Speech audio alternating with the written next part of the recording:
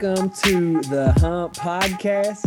It's been a long time, but I'm glad to be back on the podcast. For me, it's been a month, and in fact, I don't think we've been back in 3 weeks, but we're here with Micah and Garrett via Zoom today, and we are on episode number 65. So the big 65 today. We're continuing our series in Genesis, and we are looking now. Today, we're going to look at two chapters, actually. We're going to look in Genesis chapter 9 and chapter 10. If you remember chapter 8, we have just pretty much almost finished the story of Noah. And now we're going to continue in the end of that part of the story of Noah in chapters 9 and chapter 10. So, man, it's good to be back. Micah, Garrett, man, what have you guys been up to?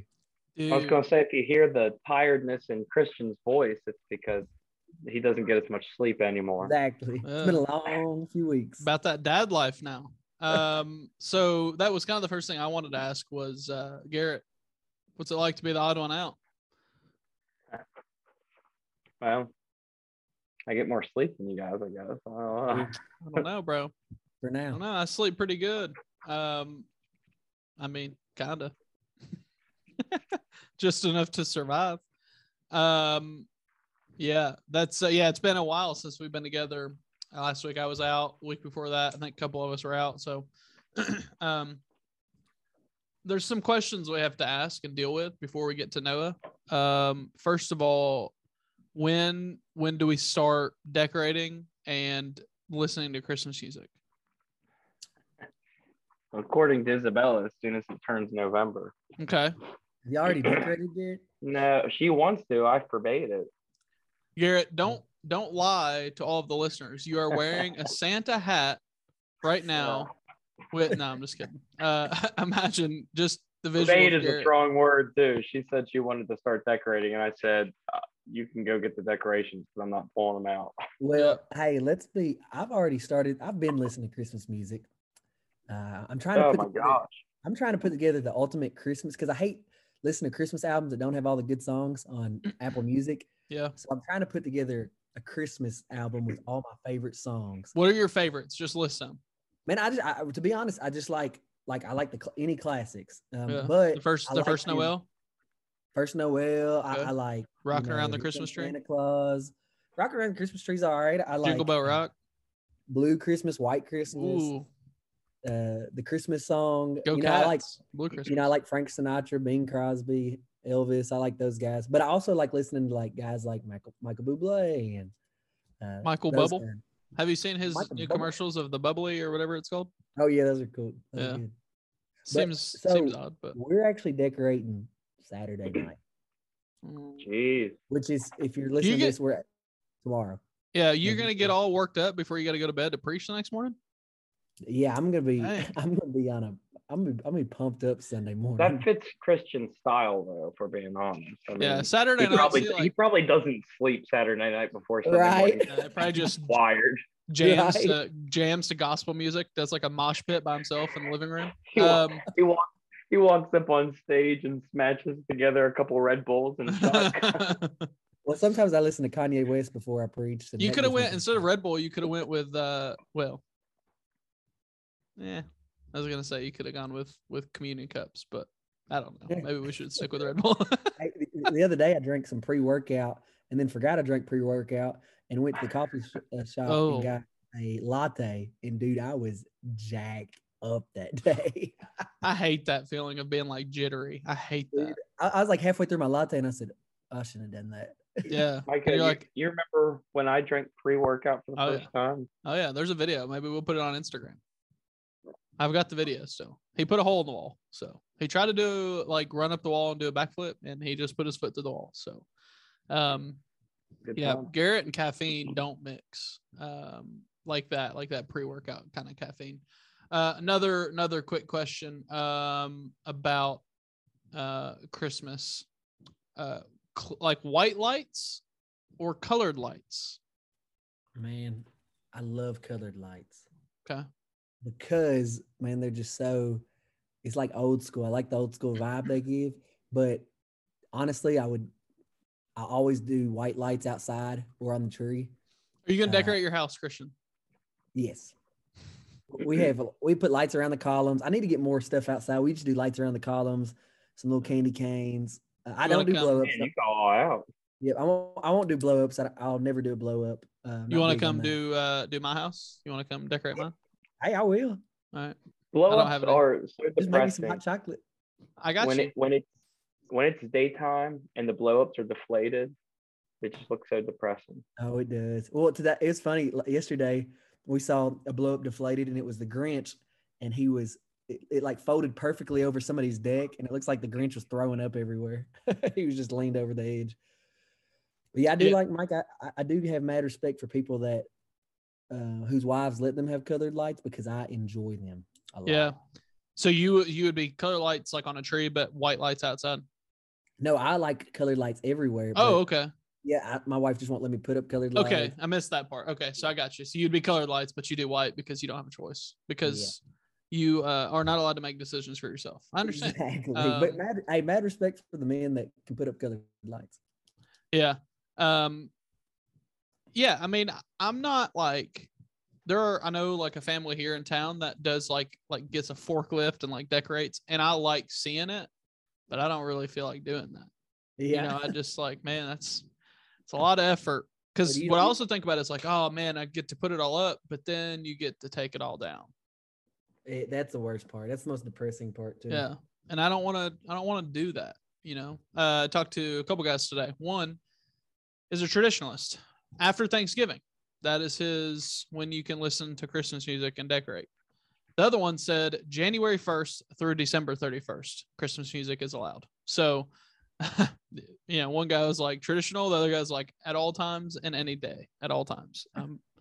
I do think I actually this year have adjusted. I think it might be daylight savings ending.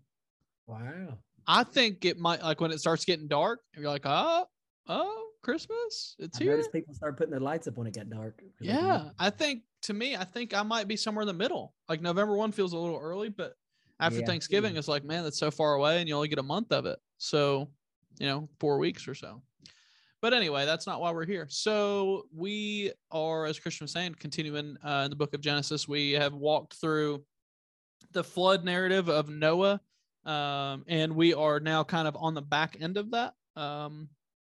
And today in chapter 9, we're looking at God's this covenant with Noah, and we see this covenant with Noah very often, or the sign of the covenant, even today.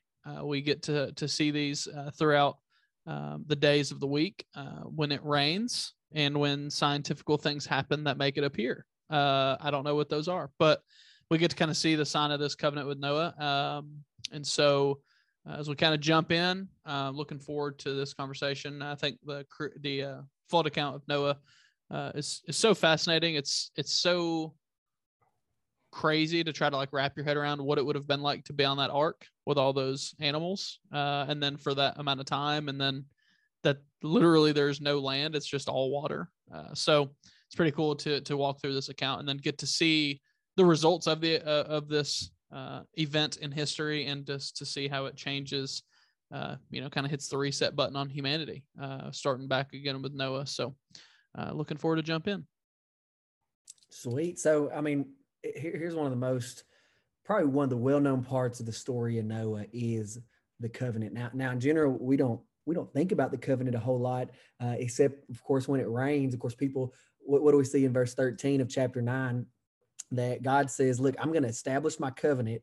But first he says this, he says, my covenant with you, that never again shall all flesh be cut off by the waters of the flood, and never again shall there be a flood to destroy the earth. And then God said, this is the sign of the covenant that I make between me and you and every living creature. And then he says this in verse 13, I have set a bow in the cloud, and it shall be a sign of the covenant between me and the earth. So God, he gives a promise. That's what a covenant is, a promise, and it is agreement between God and Noah and his family at this time. And he says this, he says, look, man, I'm going to put this, and it turns out to be one of the most beautiful things we see. He puts a rainbow in the sky, and he says, Noah, when it rains and you see this, let it be a reminder that I will never destroy the entire earth again with a flood. And showing just the love and promise from God. And a lot of us, man, we love when it rains and that little moment of sunshine after a storm when we get to see those rainbows. In fact,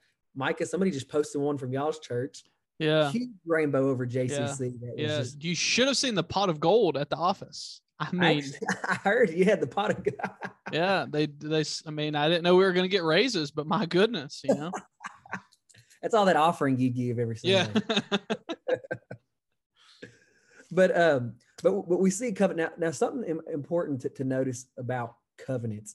This is actually one of kind of the initial beginning of what we see in covenants throughout Scripture, especially one that is actually named, and that's in Genesis chapter 9. What we see, and this kind of leads us into kind of some of the promises that are going to come throughout the rest of Genesis, and including, and I'm sure we'll talk about this in a little bit. In chapter 11 when we get into the Tower of Babel, but also when we get into the story of Abraham and the covenant that God made with Abraham. Yeah.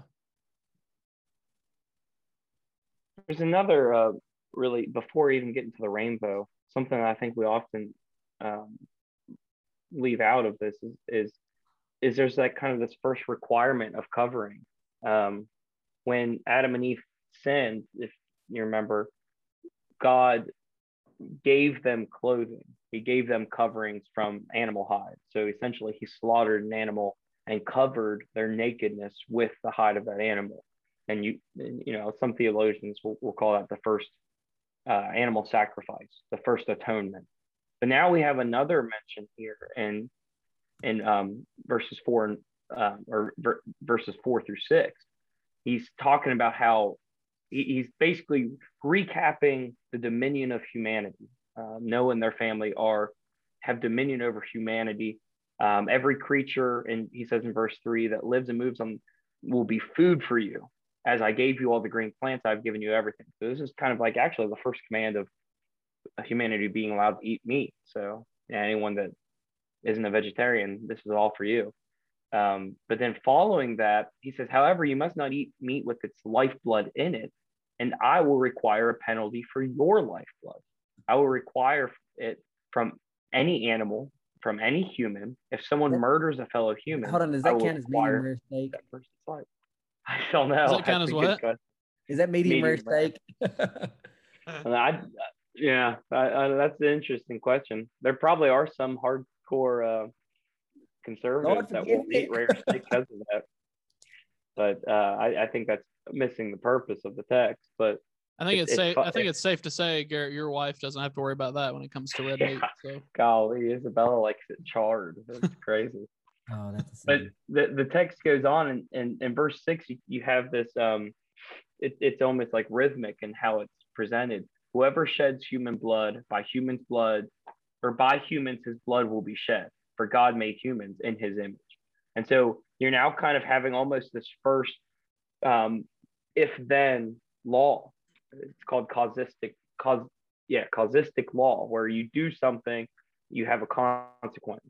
And this is kind of the first spoken commandment of law, where if someone kills someone, there is consequence for that killing. And it's interesting that in this first mention of penalty here, there's the mention of blood as well, which is atoning in the law of Moses. We have to have the blood of an animal to cover our consequences. So that's a really important passage too, that because we put a lot of emphasis on the rainbow, because we still see the rainbow today, and it's just, this really artistic thing. Yeah. We miss out a lot on this. Is really a big staple too. This is a pivotal moment in man's relationship with God. Yeah, and I think another big piece, Garrett, that you conveniently skipped over is verse 7, that you're struggling, that you're behind, man. Like, be fruitful and increase in number, multiply on the earth and increase upon it. So, no, I'm just mainly teasing. But, yeah, I mean, we got a bun in the oven. So, I mean, that's... there's the announcement. There it is. I've been teasing it. I mean, I hadn't meant not to announce it. We've been open with it. Yeah, no, that was you hadn't done it. I didn't realize we hadn't said anything on the podcast Yeah, yet. I just kind of honestly we kept just kind of like trying to get you to say it. So. I've always thought that you were like I had said it. No, I guess that's why I kept like I hinting at like Garrett being like, oh yeah, like you're the only one. waiting for. I was wondering why you're like kept saying that. I was like, we have one on the way. Oh, that's funny. But yeah, I mean, you do see the change, the immediate, like after the flood, you see this change. But as we see, and Christian, did you have something before I kind of? Okay, I thought you were. I thought I may have cut you off. This is the problem with Zoom, is it's hard to like. There's a delay, but anyway, so it's a blessing we get to use it, because if we didn't, we wouldn't get to meet. So, but we see in 18, we kind of see this shift again. We see humanity strike again, so to speak. The flood was because of the evil in the world, and God basically saying, like, we're going to hit the reset button. Noah's righteous, so we'll do it through Noah's line. But then you see even the sons of Noah, specifically one, but kind of all are put in this group. But you see specifically this one that is sinful against his father. I mean, they get off the boat, and you see the sin that is still there. So we kind of see that this wiping of sin off the earth is a kind of a foreshadowing to Jesus, to a perfect sacrifice. This isn't perfect.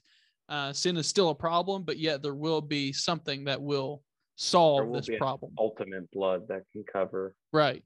And so you see this in. Go ahead. What? I said there will be an ultimate blood that can cover the blood shed by humanity. Right. Yeah. So in verse 18, the sons of Noah who came out of the ark were Shem, Ham, and Japheth.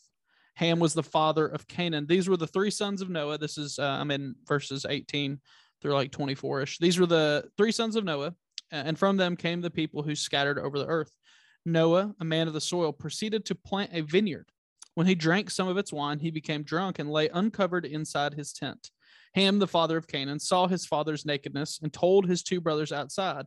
But Shem and Japheth took a garment, laid it across their shoulders. Then they walked in backward and covered their father's nakedness. Their faces were turned the other way so that they would not see their father's nakedness. When Noah awoke from his wine and found out that what his youngest son had done to him, he said, cursed be Canaan, the lowest of slaves will he be to his brother. He also said, blessed be the Lord, the God of Shem. May Canaan be the slave of Shem. May God extend the territory of Japheth. May Japheth live in the tents of Shem, and may Canaan be his slave. After the flood, Noah lived 350 years. Altogether, Noah lived 950 years, and then he died. He almost made it to the oldest, not what is Methuselah, 969 or something like that. Mm-hmm. So you get to see the continuation of sin here. Here's a big thing, and what Micah just read in verses 18 and 19, kind of, and this also ties back with chapter 9, verse 1. So in chapter 9, going back to chapter 9, verse 1, it says, God blessed Noah and his sons, and they said, be fruitful and multiply, which Micah had mentioned earlier. But then he uses that phrase, fill the earth. So the command from God to Noah's family was, okay, you guys have been this chosen family that because Noah was blameless and he listened to me, guess what? I'm now going to fill the earth through you guys. And he gave them the command to have sex with their wives and have babies and fill the earth. But then here's something important in verse 19. And the reason this is important, and I'm not going to get into this, I just want to mention it because this will lead us into chapter 11 with the Tower of Babel. But verse 19, it says, these three, Noah's sons, they were from the people, and from these, the people of the whole earth were dispersed. So everybody came from them. We're all part of the same family. We're all connected here. But it's important for us to notice that they were dispersed. But also looking at chapter 9, verse 1, the command was to fill the earth. And just kind of remember this, and I'm not going to get into it, but this is going to lead us in chapter 11 with the issue with the Tower of Babel. But the command was to fill the earth. And then when we get to chapter 11, we'll kind of talk about how the people did not obey that commandment. Well, I want to say, too, that verse 7, and it connects here with the sons of Noah. Every time you see this command, be fruitful and multiply, you saw it with Adam and Eve as well. It comes following a description or an emphasis that humanity was created in the image of God. And I think a lot of times we take that phrase, be fruitful, and we take it to be kind of like a double emphasis on multiply. But there is cause to believe that phrase, be fruitful, isn't necessarily talking about like what it takes to multiply, but an emphasis on bear the fruit of God's image. So bear goodness, bear righteousness, bear the things that qualify humanity as being of the image of God, and then multiply that image and bring that image to fill the earth. And what humanity ended up doing was we started creating our own images. We started creating gods and building up these things and calling them gods, when in reality, we were supposed to be the ones that were being fruitful. We were supposed to be bearing the fruit of God, multiplying that image of God throughout the world and filling the world with God's glory, because we are his image. And that's where everything became corrupted, because you can see already with Noah's sons, they didn't necessarily bear that fruit. And it's so easy for infection to set in, as a metaphor, and spread throughout the entire body. And that's what has happened again in history, like it did before the flood, is that unrighteousness and wickedness set into humanity, and that spread rather than the fruit of God's goodness that was supposed to be within humanity, wasn't what ended up spreading. Yeah. And go ahead, Christian. No, I was okay. So ahead. Once we get into verse 20, it's not surprising for humans, but it does not take long for sin. You think earlier it talked about Noah was blameless. This did not mean he was perfect or was free from sin, but he was someone who was pure and he followed the ways of God. Now, when we get to verse 20, I don't know if Noah just had a long time on the ark, but his first thing is like, man, he's planting a vineyard, he's waiting for it to grow, and then he's making wine and he's getting drunk. And it shows, to be honest, it's sad reading that, but that's the condition of man. We see that in the story of Adam and Eve, that they had everything, everything was perfect. God was with them. Of course, Adam and Eve, they sin, they bring sin into the world because of their sin. And then we get to Noah, and it seems like God's doing a cleansing of the earth, but it almost seems like immediately in verse 20, here's what we're seeing, is that now Noah is falling into sin, where he becomes drunk and then just is laying butt naked in a tent. But we see this all throughout Scripture, and even in our own lives, is the constant. Okay, God shows His mercy and His grace for us, and then we mess up. God shows His mercy and His grace, and we mess up. One, this shows how merciful God is, but it also shows how messed up the human condition is.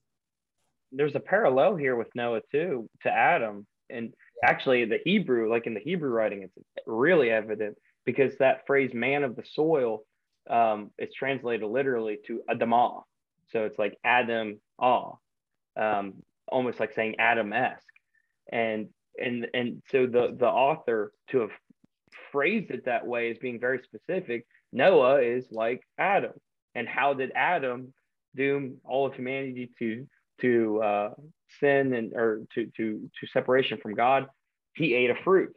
Now what's Noah doing? He's over consuming on the fruit of a vine and getting drunk by it. Now, so there's a lot of correlation there between the two. And the emphasis here is, God reset everything. Just like He created all things good and recreated all things with the righteousness of one man in mind, humanity's still fallible and they're still corruptible. And it seeps in just as quickly in the reset as it did in the beginning. There's a definite emphasis on there from the Hebrew writer. Yeah, and as Christian was kind of talking about and alluding to earlier, that's kind of where verse 9 goes, and it's kind of setting that stage of the sinfulness that has gone past the ark and the wiping of the rest of humanity except for Noah and his family. It's gone past that, and now it is on the other side of that flood, and you see immediately, like Garrett's saying, you see the immediate is this a word? Fallibility? Yeah. Mm-hmm. Yeah, sounds like a word. So you see the immediate fallibility of humanity, and you see that we are still, like Garrett said, corruptible. We are still sinful. And again, as we said earlier, this is a foreshadowing, a look forward to there is a perfect sacrifice. Wiping the earth clean and starting over with man does not work because man is sinful. But in a sense, starting over with the perfect sacrifice does hit, in a sense, that reset button to give everyone a chance. And we see in the New Testament this clear cut that all who choose to believe are given the right to be sons and daughters of God, not based on their birth, but based on their decision and based on their belief in the Father. And so that leads us to chapter 10, which is the kind of the subtitle that mine has is the Table of Nations. And this is kind of the description of where, as Christian was saying in that verse 19, that all from them came the people who were scattered over the earth. And here's where you kind of see the split. This is where you see the kind of the beginnings of the multiplication of the earth through Shem, Ham, and Japheth, and the nations that they will turn into. And I don't know how much we want to just like read this word for word, but I do want to point out one name. And this is in verse 8. Jenny dissuaded me from naming our firstborn child Nimrod. I was really close. But it says Cush was the father of Nimrod, who grew to be a mighty warrior on the earth. I actually have to say something about Nimrod before I say something there. That's interesting about him. With what precedes the Table of Nations is this mention of Canaan, where Shem is the one that dishonored his father, looking at his father's nakedness. And who is it that is the son, not Shem? Ham was the one that dishonored his father. And who was the son of Ham was Canaan. Mm-hmm. And so at the time when this would have been written down, because it would have been orally passed down until probably the monarchy period of Israel. So even Moses probably wouldn't have written this verbatim. He would have been the one that began passing it down in a more solidified fashion, but it would have been orally. It would have found its first really major writing stage during the monarchy period, during the kingdom periods of Israel. And who was it that was Israel's main enemy at that time? Canaanites. Canaan. Oh, yeah, I thought that was rhetorical. Sorry. Yeah. Well, I didn't raise my hand. But in a My way. bad. The Canaanites. Yeah. So as you're reading this as a Jewish person, it's not, Noah doesn't wake up and say, Ham, my son, is cursed. He says, Canaan is cursed. He'll be the lowest of slaves to his brothers. And so it's almost like this emphasis. Yeah. The people that came from Ham are just as detestable as Ham was. They're just as unrighteous here. But as far as Nimrod goes, what I want to say there, it says, Cush fathered Nimrod, who began to be a powerful in the land. He was a powerful hunter in the sight of the Lord. That's why it is said, like Nimrod, a powerful hunter in the sight of the Lord. His kingdom started with Babylon, and then he goes through all these kingdoms. That phrase, a powerful hunter, isn't generally used. It's used metaphorically, not to say that he was a really good hunter of wild game. But he was a hunter of men. He established kingdoms. He brought people together. And that's why after it says that he was a powerful hunter in the sight of the Lord, it says his kingdom started with Babylon, Erech, Akkad, and Calneh in the land of Shinar. From that land, he went to Assyria, and he built Nineveh, Rehoboth-ir, Calah, and Resen. So it goes through all these different cities and kingdoms. So if powerful hunter meant that he was just really good at killing animals, it wouldn't have used all these cities to emphasize that he was good at killing animals. That metaphor then is utilized to say, no, he was a builder of kingdoms. And that same metaphor is kind of applied with Cain as well. It said that Cain was the builder of the first city. And you kind of get that same thing with him as you do with Nimrod, that these are guys that built cities and were viewed as powerful city builders. and that metaphor is a hunter in that sense within the Hebrew language. Yeah. And you see in the description, it goes through it. I mean, it literally goes through the Japhethites, the sons of Japheth, Gomer, Magog, it goes through all those, and then the Hamites, and then it gets to Canaan, it gets to the sons of Ham, Cush, Mizraim, Put, and Canaan. And then it goes to Canaan, and it shows that he's the father of these nations. And we get to see these a lot throughout the Old Testament and hear these names a lot. The Hittites, I call them all the ites. The Hittites, Jebusites, Amorites, Girgashites, Hivites, Archites, Sinites, Arvadites, Zemarites, and Hamathites.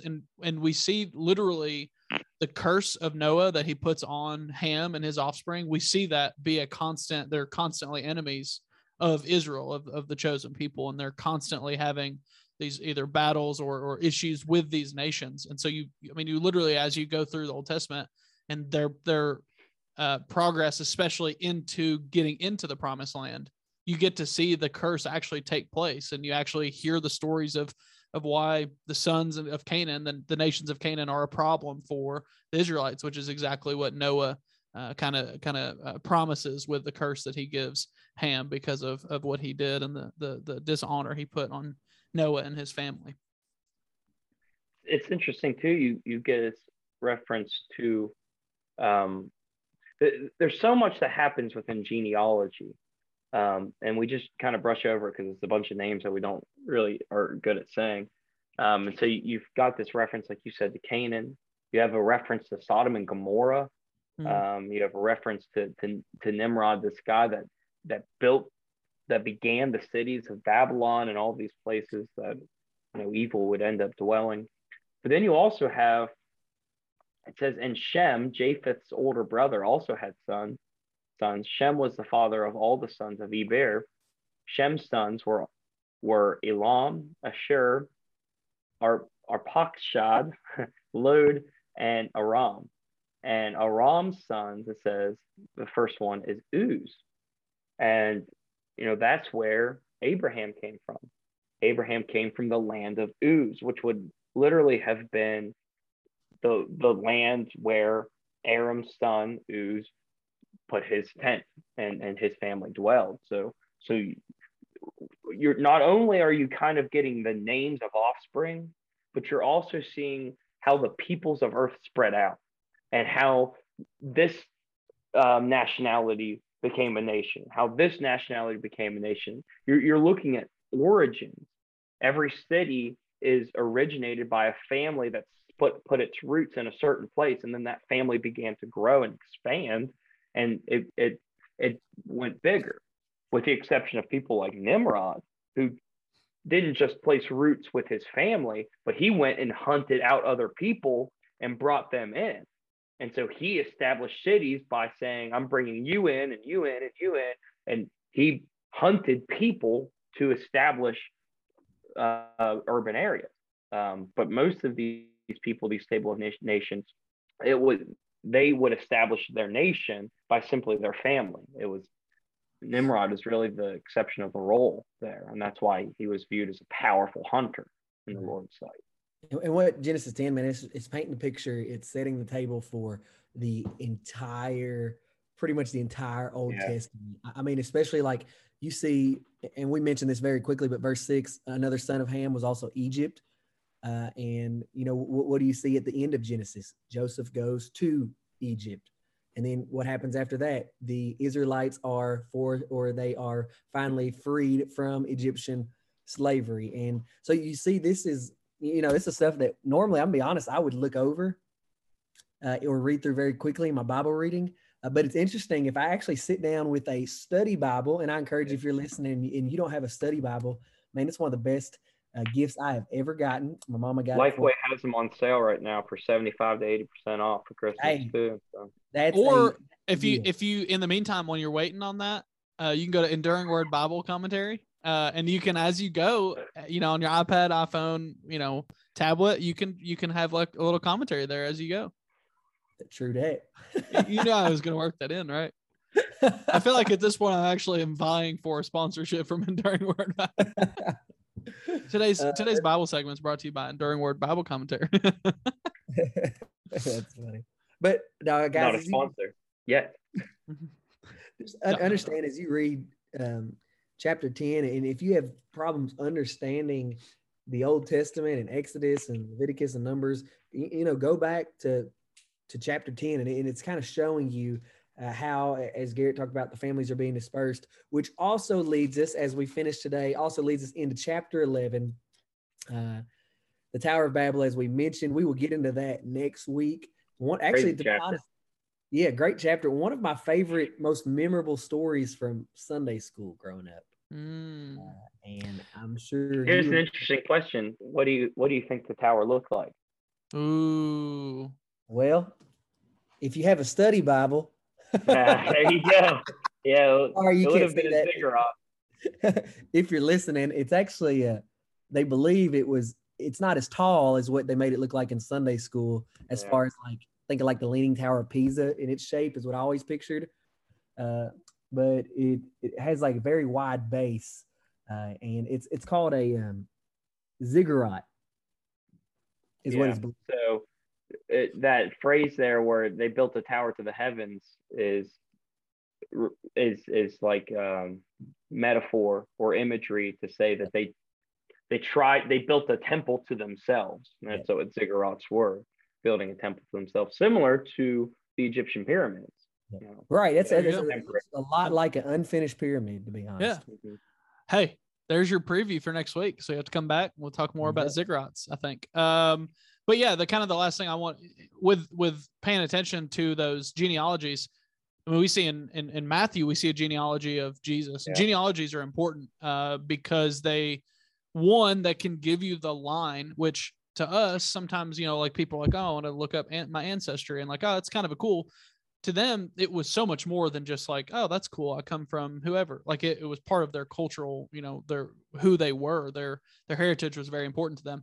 And it was important to like, as Christian was alluding to, like with Egypt, as you go through the Old Testament, and I was kind of saying with like the Jebusites, the Hittites, when you see that name pop up, you if you're paying attention in this chapter, in chapter 10, you'll remember, oh yeah, this group of people that is blocking the Israelites is from the curse of Noah, or of Ham, that Noah put on Ham. And so then it gives you a more full picture of the redemptive plan of God. As we know in the New Testament, we kind of know the ending. It gives you a more full picture of who God is, at least a more full picture of what we can understand of who God is and what his redemptive plan was through Jesus. And it shows the whole timeline, and you really get a bird's eye view of the plan if you pay attention to those little details.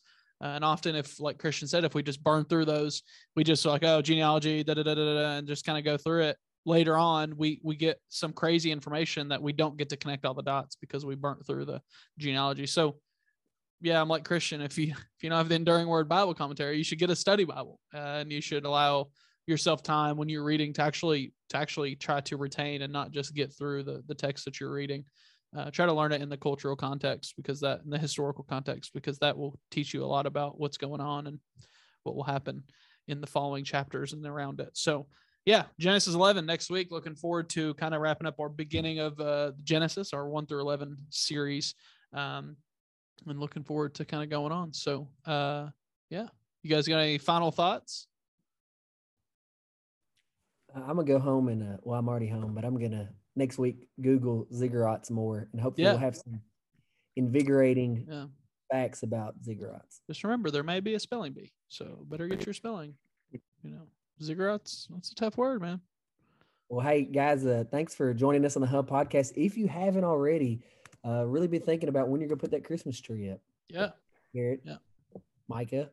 Hey, I put it up when Jenny tells me to put it up, and she hasn't told me yet. I currently have our other TV in there for sports in the spot of where the TV should go. So she has already informed me that will have to go.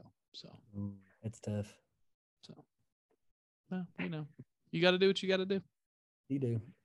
So, hey, make sure you, if you wish, we can't make you, but leave us a review. We enjoy reading those and just seeing what you would have us talk more about, or what you would have Garrett talk about less. Boom, roasted. We just are looking forward to next week and continue our conversation as we just kind of look at scripture and talk about things that make us go, huh, and just the life of Noah and through the process of the flood account of Noah. There's a lot in there that if we just kind of burn through it and read quick, we would miss a lot of it. A lot of good stuff that makes us helps us learn more about the Father. So I will close this in prayer, and then we will skedaddle. Let's pray. God, we love you and we thank you. I praise you for this avenue, this opportunity to be able to gather together and just to look at your word, look at the promises, the covenants that you have made with your people, and just the ways that we can recognize those covenants, God, specifically the covenant of Noah, God, with the rainbow. We thank you that when we get to see a rainbow because of a storm and the weather changing back, that we get to be reminded of you and who you are and your promise to Noah and ultimately to humanity. We thank you for, again, the opportunity to gather together. We just pray that you would watch over us, that you would give us opportunities to spread your word and to build up your kingdom. We love you. We thank you. Here we pray. Amen.